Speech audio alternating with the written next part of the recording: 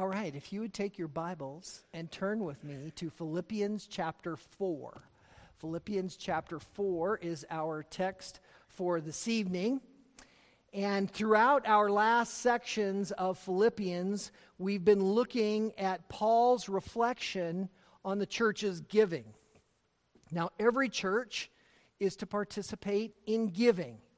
Giving is the foundation of the first church. If we go back to Acts chapter 2, one of the first things that we see as a hallmark and as an emblematic picture of the church is their giving. And that giving was magnanimous. It was over and above. They were selling all that they had and giving to whoever might have need. And so we understand that this is a critical reflection and a critical element of what a biblical New Testament church is to do. And as we've discussed, Philippians is arguably the best New Testament church. So when we think about that, we think of what makes a church so. What makes it something that stands out in all of recorded Scripture as that most important church in the way that they function, the most successful and the most accomplished. And it's interesting that through all of the things that we've seen in the church, that Paul brings this hallmark of giving as the last element. I find that striking because we've seen some amazing things in this book. We've seen some tremendous prayer. We've seen massive theological details, bigger than really many places in Scripture, despite the brevity. And all of these proclamations of Paul's desire, his faithfulness, the elements of a Christian life, and how the Philippians are filling it out. And now he brings it down to this element of their giving. In verses 10 to 14, which we've looked at over the past few weeks, we saw Paul's personal consideration of the Philippians' giving. And when I say personal consideration, I mean Paul's personal consideration. You look at verses 10 to 14 and you look at all of the first person singular pronouns, all the I's. But I rejoice in verse 10. 11, not that I speak for want. Verse 11, for I have learned, whatever circumstances, I am humble. Verse 12, I know how to get along. Verse 12, and I also know how to live in prosperity. Verse 13, I can do all things. It's I. This is Paul's personal reflection about the giving of the Philippians. And it's a critical reflection, and hence we spend a little extra time on that. Well, now at the end of chapter 4, we see Paul's discussion on the gift itself. And some tremendous information for us as a New Testament church that strives to be in many ways like the Philippians, strives to be a prominent and powerful and God-honoring church. So some great details for us. I've titled our message for tonight, The Components of Giving. The Components of Giving, here in verses 15 to 13. Let's read our text and then we'll make some some discussion about the components of giving. Philippians chapter 4, beginning in verse 15. You yourselves also know, Philippians, that at the first preaching of the gospel, after I left Macedonia, no church shared with me in the matter of giving and receiving, but you alone. For even in Thessalonica, you sent a gift more than once for my needs. Not that I seek the gift itself, but I seek for the profit which increases to your account. But I have received everything in full and have an abundance. I am amply supplied, having received from Epaphroditus what you have sent, a fragrant aroma, an acceptable sacrifice, well-pleasing to God. And my God will supply all your needs according to his riches in glory in Christ Jesus. Now to our God and Father be the glory forever and ever. Amen. Greet every saint in Christ Jesus. The brethren who are with me greet you. All the saints greet you, especially those of Caesar's household. The grace of the Lord Jesus Christ be with your spirit. And so we come to this understanding of the components of giving. And our first point begins in verse 15, and I've titled it Gratitude for Giving.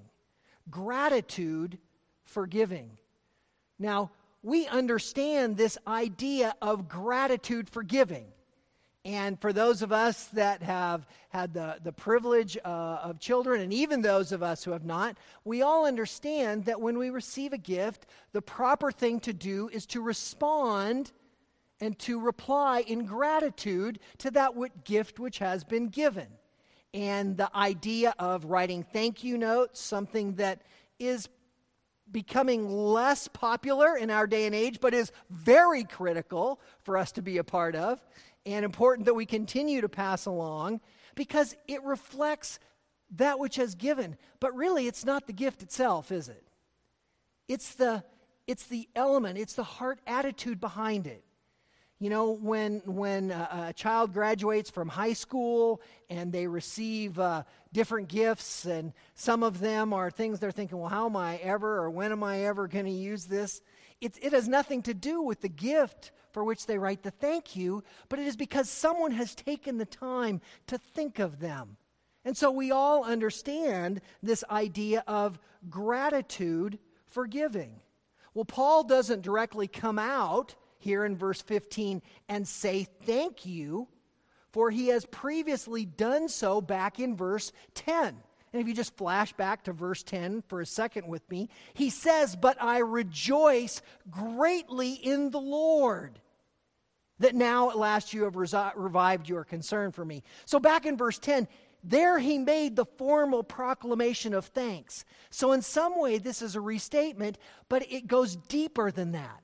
It takes us beyond the simple thank you, and that was not simple, by the way, that he rejoices, and he rejoices not just a little, but greatly, and that great rejoicing is in the Lord, because he realizes it's the Lord that has stirred their heart and has had them give this wonderful gift. So now, after making that formal expression of thanks, his gratitude is shown in the importance of the gift in verse 15. He comes forward and he talks about how important it is. And not only in verse 15, but also in verse 16, Paul expresses the repeat nature of their giving. So not only is he talking about the importance of it, but in verse 16 he says that you have given a gift more than once. Now we've gone over this and we've talked about the repeated gifts and the way that they're shown in 1 Thessalonians, in 2 Corinthians. And Paul's continual just encouragement and even exhortation to the other churches about their giving, using the Philippians as an example. So this more than one gift shows this repeated nature, and this was a very big deal, because these were not times of affluence. These were not times of abundance. These were times, remember, when the majority of people in the ancient world were living day to day for food.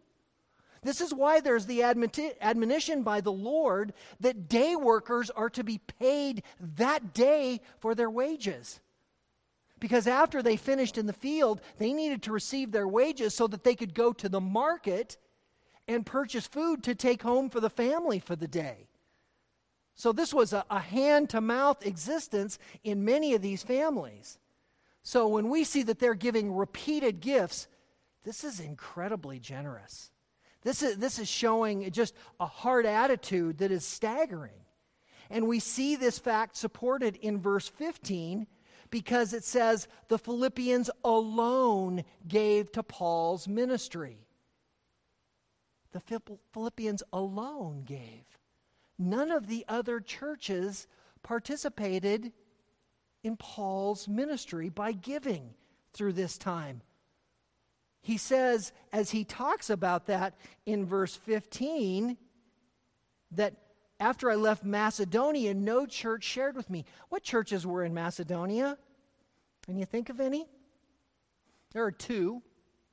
One of them has 2 books written about it in the New Testament. It starts with TH. The Thessalonians, that's right, for the gold star. The Thessalonians were one of the churches that Paul ministered to in Macedonia. And what do we know about the Thessalonian church? They're a rocking good church, aren't they? Paul is giving them accolade after accolade. He's encouraging them. He's telling them to excel still more. Twice through 1 Thessalonians. The issue that they've got, of course, is that they're struggling with the idea of work. And so they get a little bit of a rebuke in the first book. And by the end of the second book, he kind of thumps them on the head hard. But this good church did not participate. The other church we see in Acts chapter 17, right after Paul leaves Philippi, and that is those good-hearted, scholarly Bereans. Ah, yes, the Bereans, who your pastor often encourages you to be the good Bereans. And we all ought to be, because what did they do? They didn't just reject Paul's word, nor did they just take it at face value, but they searched the scriptures to know if it was so. But they didn't participate in the giving.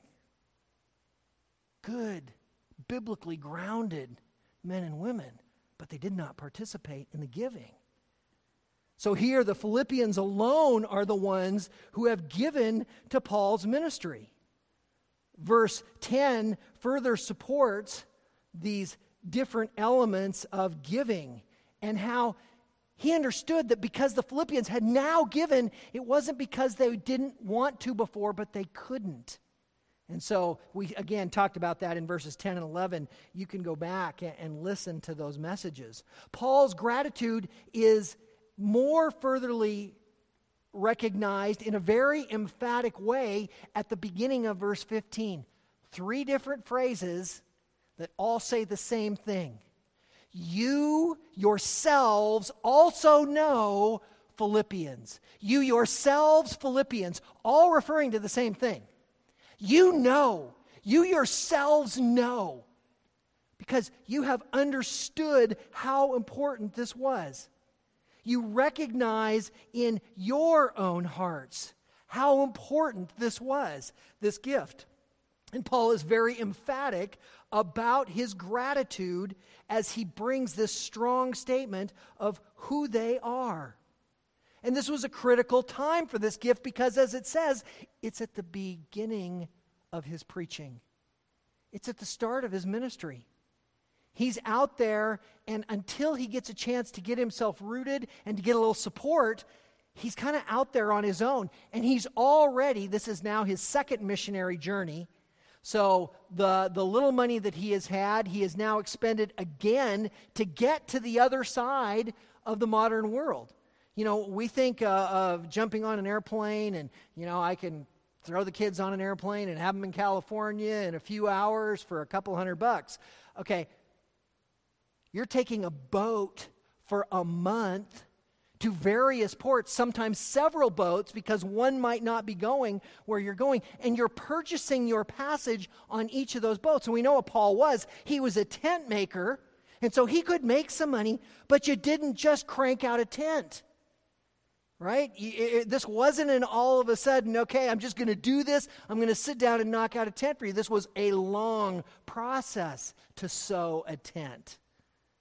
And he is traveling, so he doesn't have all of these supplies. So he is desperately in need of this gift. And this is the beginning of his preaching. The ministry will rise or fall on this gift.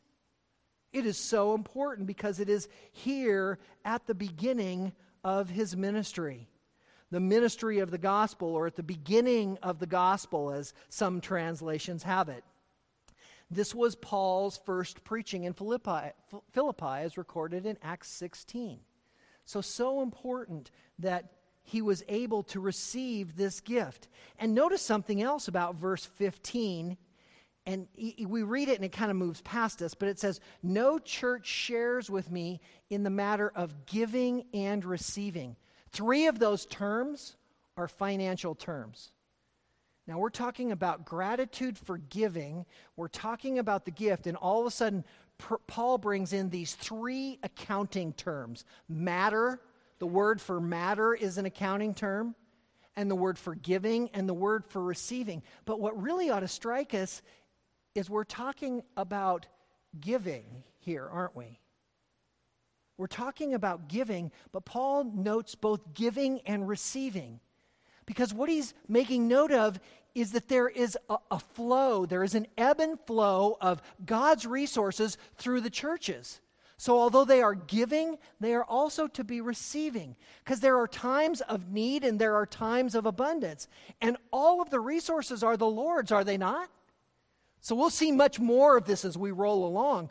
But the point is that Paul is bringing up these accounting terms, not only to show that this is the Lord's money and that it's moving, but to show the care in which he takes with this gift.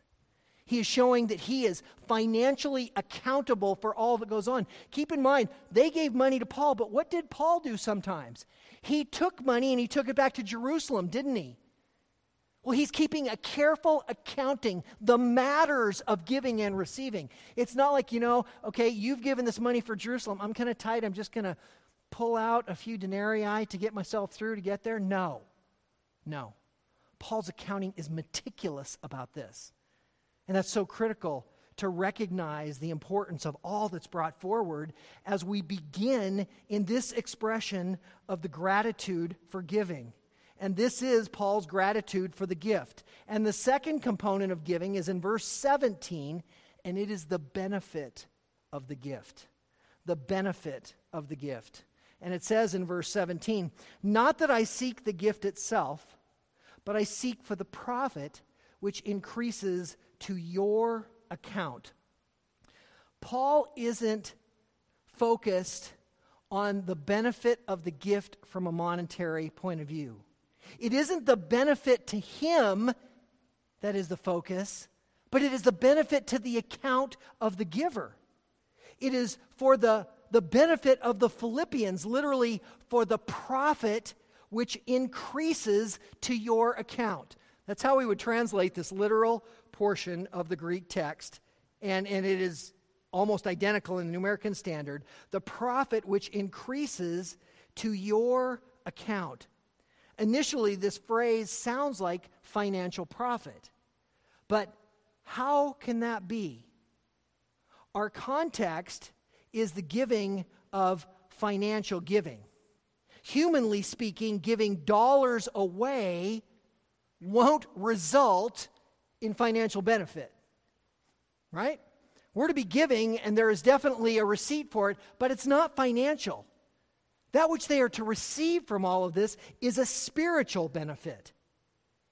So this increase of profit is spiritual.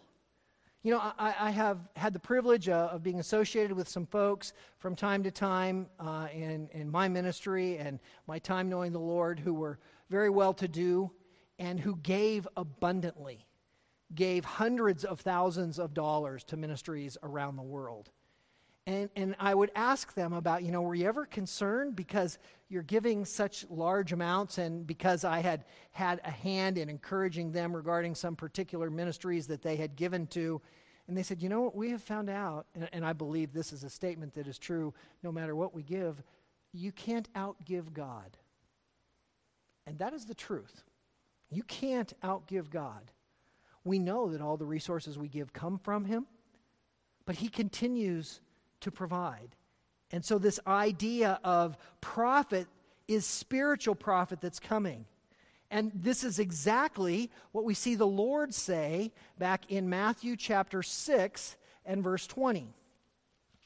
The Lord says in Matthew 6:20, "Store up for yourselves treasures in heaven, where neither moth nor rust destroy, for where thieves do not break in nor steal. For where your treasure is, there your heart will be also."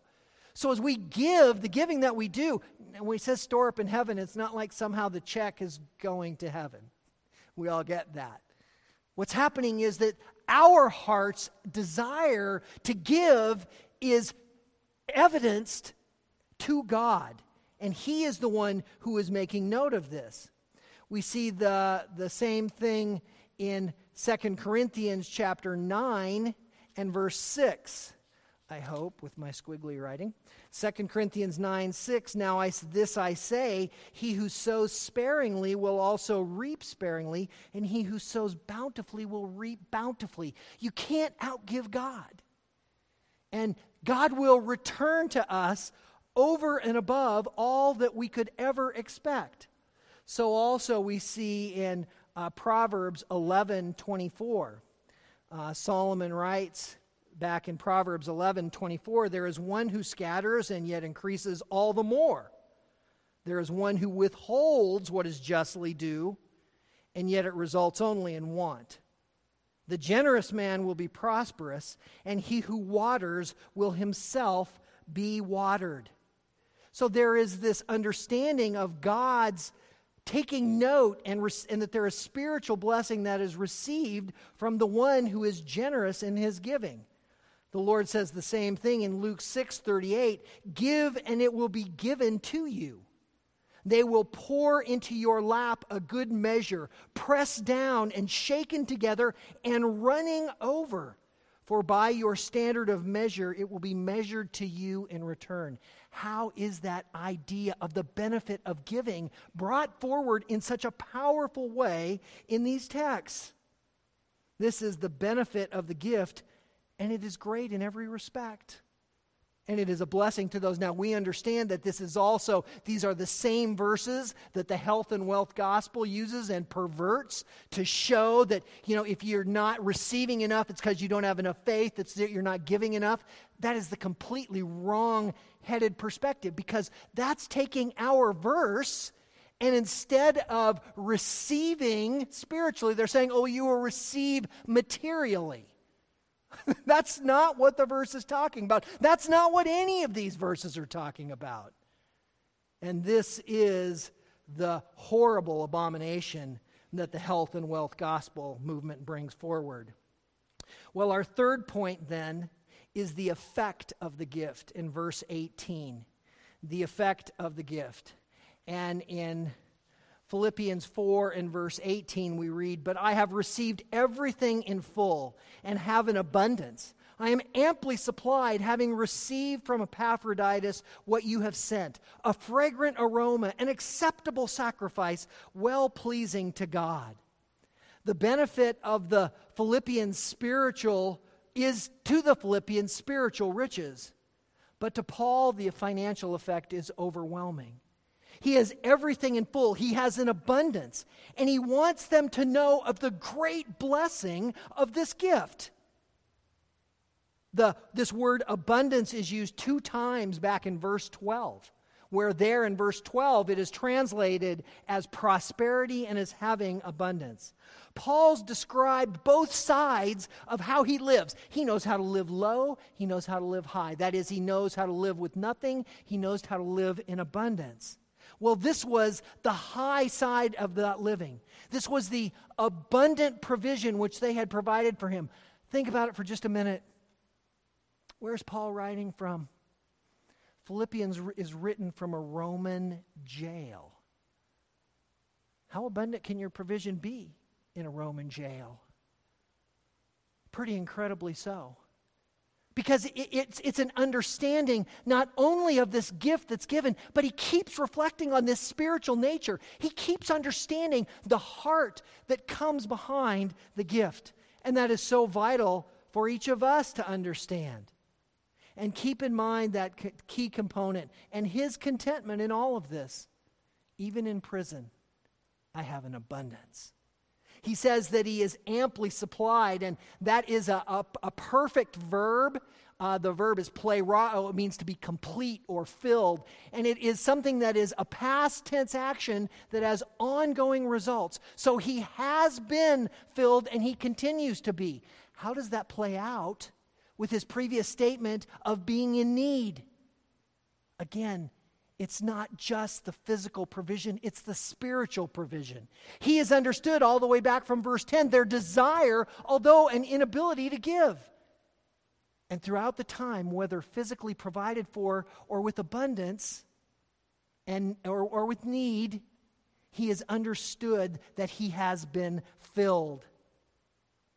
And then he talks about the gift from Epaphroditus. He calls it a fragrant aroma. I love this phrase. In Exodus 29 and verse 18, we see the first depiction of this, and it is the same phrase that is used, soothing aroma. a soothing aroma. That is what the sacrifices to God are to be. They rise before Him as a soothing aroma. Our sacrifice of praise, our offering of praise, as we come together tonight, as we come to be together as a family, to fellowship, to worship, as we come on Sunday to sing, or even as the choir and the orchestra practice, which I'm getting there, hang tight. The reality is that these are offerings of praise that are to rise as a sweet aroma before the Lord. And that's what he's speaking about this gift as being as well. The same phrase is used in 2 Corinthians 2:14. And note clearly what is described as the sweet aroma in these verses. 2 Corinthians 2:14 says, "But thanks be to God, who always leads us in triumph in Christ and manifests through us the sweet aroma of the knowledge of Him in every place." It is the sweet aroma of Christ that is being manifest. This is what happens when giving goes on. It is the aroma of Christ. We don't give from our own accord. We don't give from our own desire because we understand who we are in and of ourselves apart from Christ. We are selfish. I'm not going to give that. I could use that. It's not like all of us are, J. Paul Getty running around with, 12-figure bank accounts. We all understand what it means to pay bills and to try to get ends to meet. And so giving is something that is not simple. We could all find a place to put that. But the reality of the giving comes out in our understanding that it is Christ who gives through us. And this is the sweet aroma. We see the same language in Ephesians chapter 5 and verse 2, where Paul says, "And walk in love just as Christ also loved you and gave Himself up for us, an offering and a sacrifice to God as a fragrant aroma."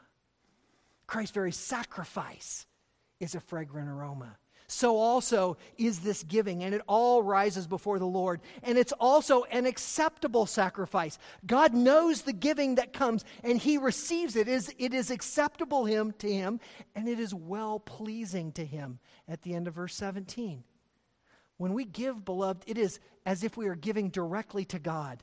We give to the church, we give to an individual, we give to an organization. It is as if we are giving directly to God. And it is God who knows our hearts in that which we give.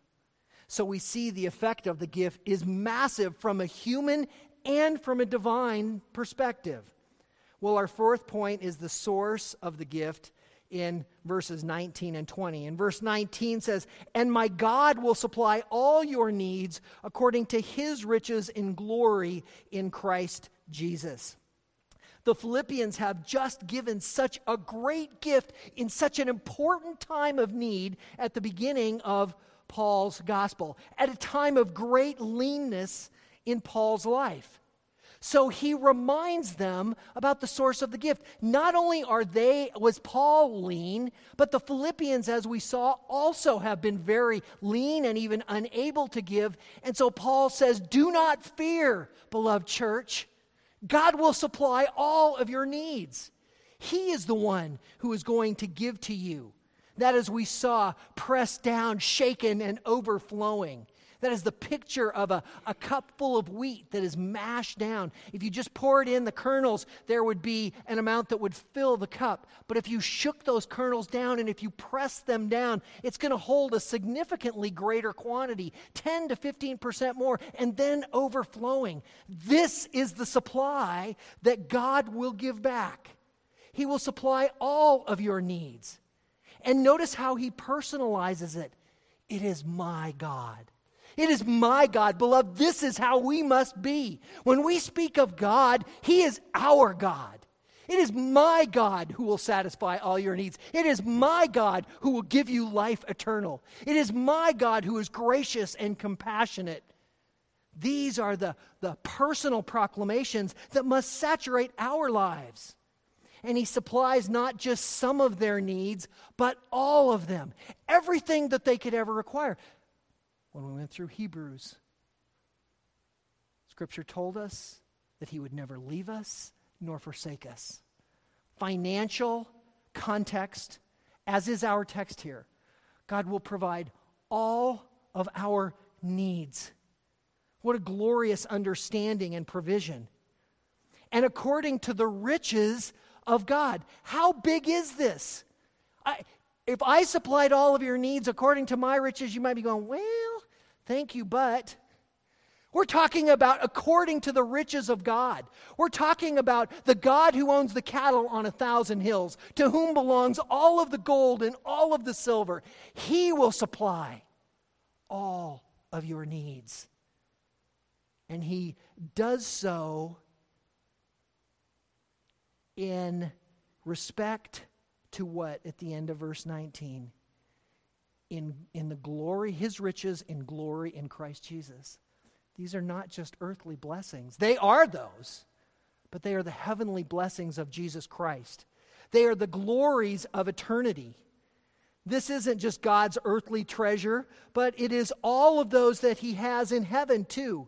These are the riches in Christ Jesus. This is the glory of the gospel. This is Him pouring out His benevolence upon us in the truth of the gospel and others through us.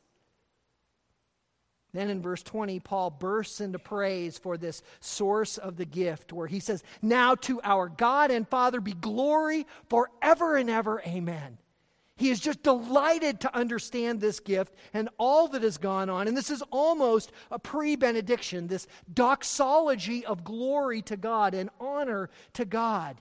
And this is his response to the gift. And beloved, this has to be our response also.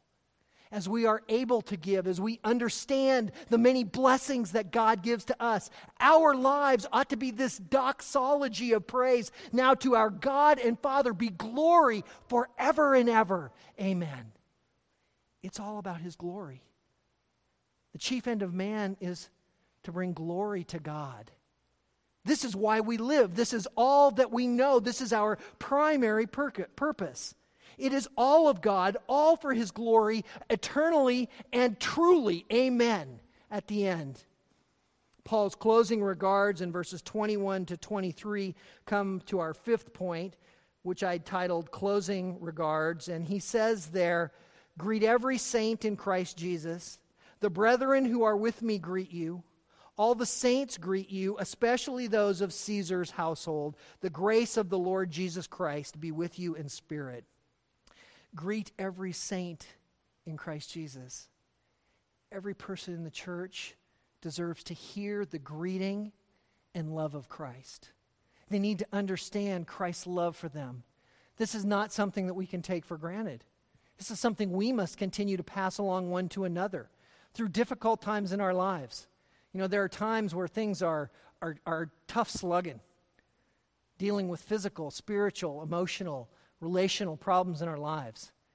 And somebody comes along and reminds us of the love of Jesus Christ. That's an overwhelming gift. That's a gift that when it comes, it saturates our souls. It's balm for a tired heart. And these are the things that we must continually do to one another. Because these are the gifts and glories that are the greetings in Christ Jesus. This isn't just that standard connotation, but this is a command to greet every person in the church. And not just all persons, but every person. It's not like you just give a general greetings in the Lord Jesus Christ to all y'all.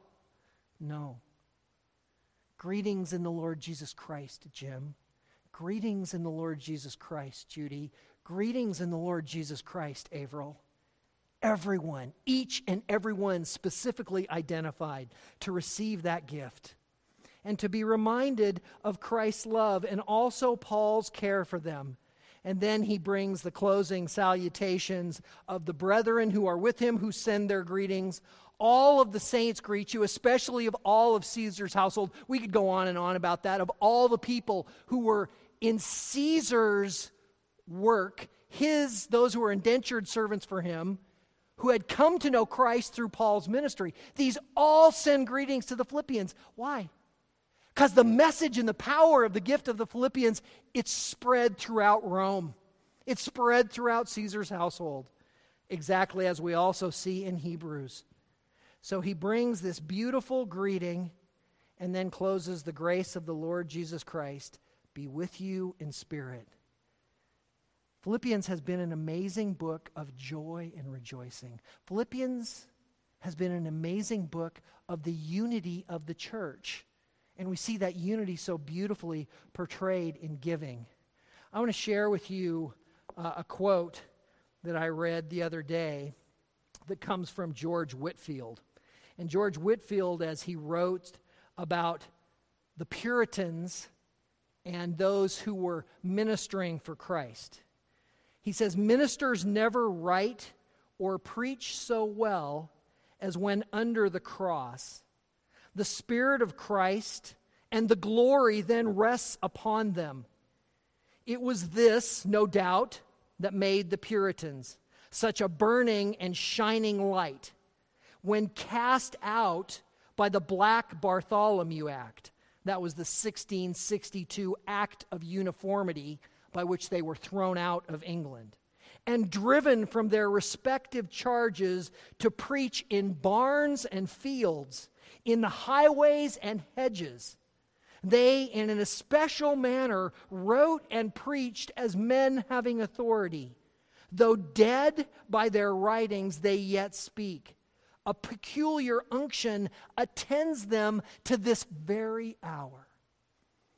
May that be what is said about us as we consider the legacy that we would live and the reflection of this church in our lives and our participation in it, in the joy that we have in being a part of the ministry and the unity that we would develop.